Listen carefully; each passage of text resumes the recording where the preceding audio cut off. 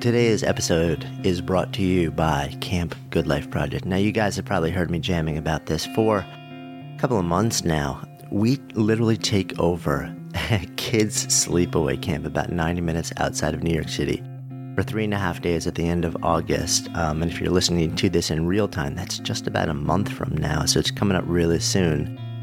And we bring together an amazing group of entrepreneurs, makers, movers, and shakers, people who are really just inspired by a shared set of values and beliefs and aspirations. You can work in a huge corporation, you can be a solo artist. It's really about this beautiful community and shared values to create 3.5 days of what can only be described as pure magic and intense learning. So if that sounds interesting to you, if you feel like the end of August, that would be a great place for you to be, and you could really use those 3.5 days as a complete mind, body, business, life perspective reset. Go check out the details at goodlifeproject.com/camp.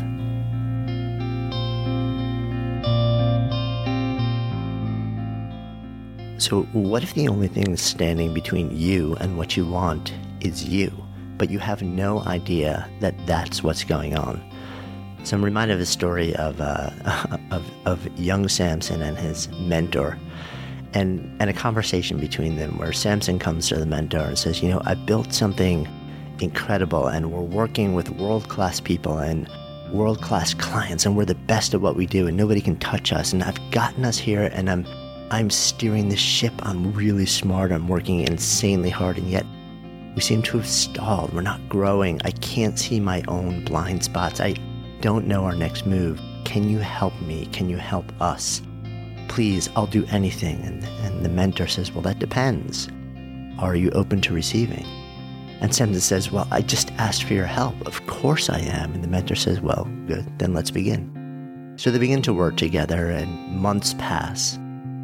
And then they return to a conversation, and Samson says to the mentor, I don't understand. Why isn't anything changing? You said you would help, but everything's the same, and I don't understand. And the mentor says, you came to me seeking help, and you need it deeply. We both agree with that.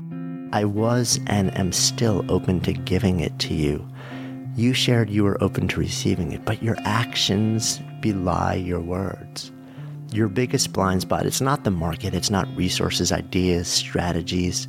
It's your own unwillingness to be vulnerable, to own the fact that though you've gotten yourself here at this moment in time, you don't know what you're doing or how to move forward. And until this changes, nobody can help you. And Samson's kind of incensed at this point and says, but I asked for your help. How can you tell me that I'm not vulnerable, open to receiving? And the mentor calmly responds, what you ask for and what you're open to, they're not the same.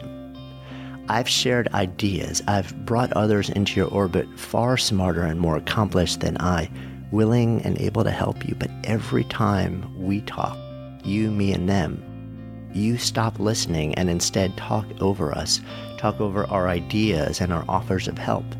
Instead of receiving, you posture. And it's become so automatic you have no idea you're doing it. So understand, you don't do this because you're rude, not because you're ignorant, not because you're incapable. You are, in fact, immensely bright and kind and capable. You do this because what you're being offered is not coming from you. You've been conditioned to believe through no fault of your own that you need to be the one who figures it all out, that if it doesn't come from you, you'll be perceived as weak, as unknowing, as incapable. And this thought destroys you. You need others to feel that you're, quote, on parity with them.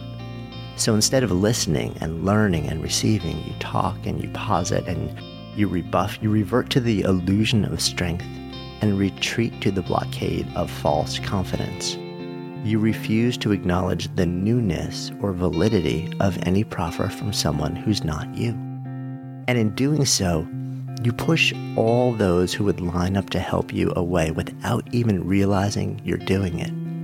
You punish their arrival by raising your shield, leaving them to bang their heads against an armor that protects you from the very thing you claim to seek. It's incredibly frustrating to be asked for help and then refused a way to give it. So Samson thinks about it and says, so are you saying all those people who've offered to help me over the years but then abandoned me, that actually wasn't about them, it was about me? And the mentor says, well, look, I can't speak for all people, but I can tell you this. The people that I gathered to help you, most of whom have, using your words, abandoned you, yes, they've all shared this reason with me.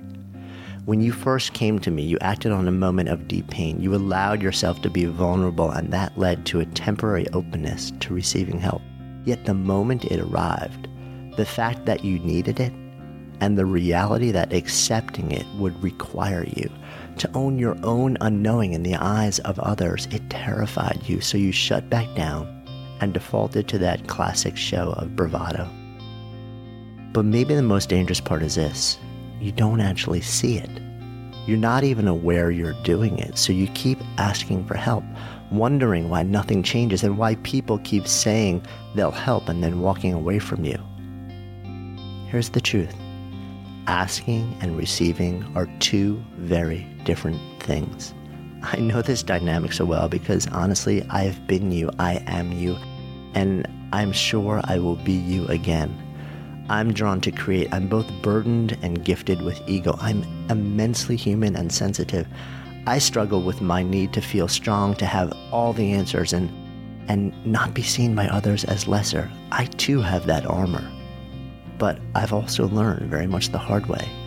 There comes a time when you need to stand naked and silent in the room. To not just lower the shields, but keep them down. To own the value and truth of other people's ideas and efforts. To not discount them simply because they're not coming from you. To stand in a place of deep vulnerability, not as a show of weakness, but a show of strength. Samson thinks, so I need to come clean to the world about where I am then? The mentor says, no.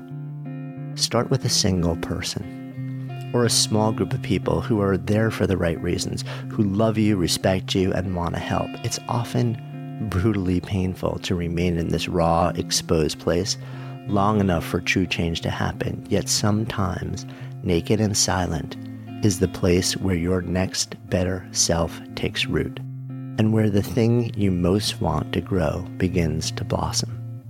Or in this case, come back to life. So I ask you again, says the mentor, are you open to receiving, to standing naked and silent? If so, the real work begins. If not, I wish you well. And I would turn that same set of questions out to you guys as you listen. Are you open to receiving, to standing naked and silent? If so, the real work begins. And if not, of course, I wish you well.